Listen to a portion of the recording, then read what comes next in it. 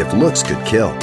Though a phrase often used in jesting, sadly, this has become a heart attitude that has led our culture to a civilized and sophisticated mass murder in the forms of abortion, assisted suicides, and so on.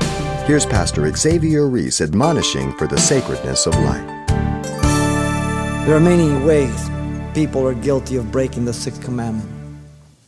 The aborting of children in one's womb by various methods is a horrible way that goes on every day by decision of women, hospitals, and doctors. And if you're out there and you've had an abortion, please, you're a Christian, God has made you brand new. God has forgiven you. And you have to be careful you don't condemn yourself or Satan or anybody else. You understand? The blood of Jesus Christ has made you brand new.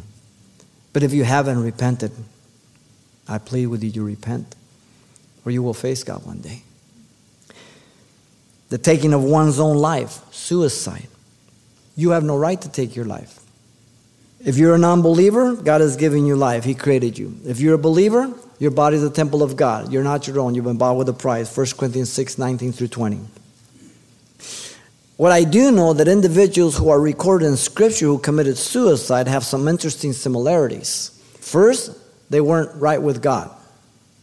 Second, they were involved in evil. And thirdly, they took their own life. Saul, Ahithophel, Judas Iscariot. 3 examples. God only had to give us one. I wouldn't recommend you to go there. You take your life, you murder. I know it's not a popular subject, but you know what? That's what the Bible says. The sixth commandment protects society from uncivil behavior then. The sixth commandment protects the innocent and the victims in society.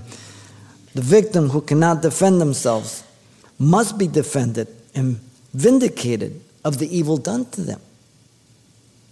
People murder out of jealousy. It happens more than you think. People murder people for envy, wanting to possess their possessions. And it doesn't have to be much. People kill people for a car. They kill a person for a pack of cigarettes. 16-year-olds, 14-year-olds. People in a nation that do not believe in God will have less restraint towards murder. The fear of the Lord is the beginning of knowledge, but fools despise wisdom and instruction, Proverbs 1:7 says. Thank God for His grace that can forgive even murder. But the consequences still have to be paid here, right?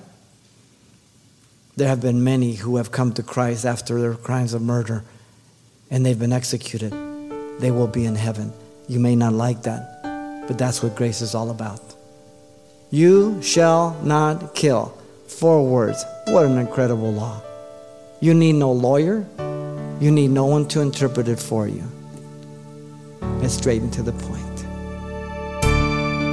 You've been listening to Simple Truths with Pastor Xavier Reese, a daily devotional of the enriching and precious truths found in God's Word. CD copies are available of the studies you hear each day on our broadcast simply by calling 800-651-8352 or log on to CalvaryChapelPasadena.com for information on various other messages from Pastor Xavier.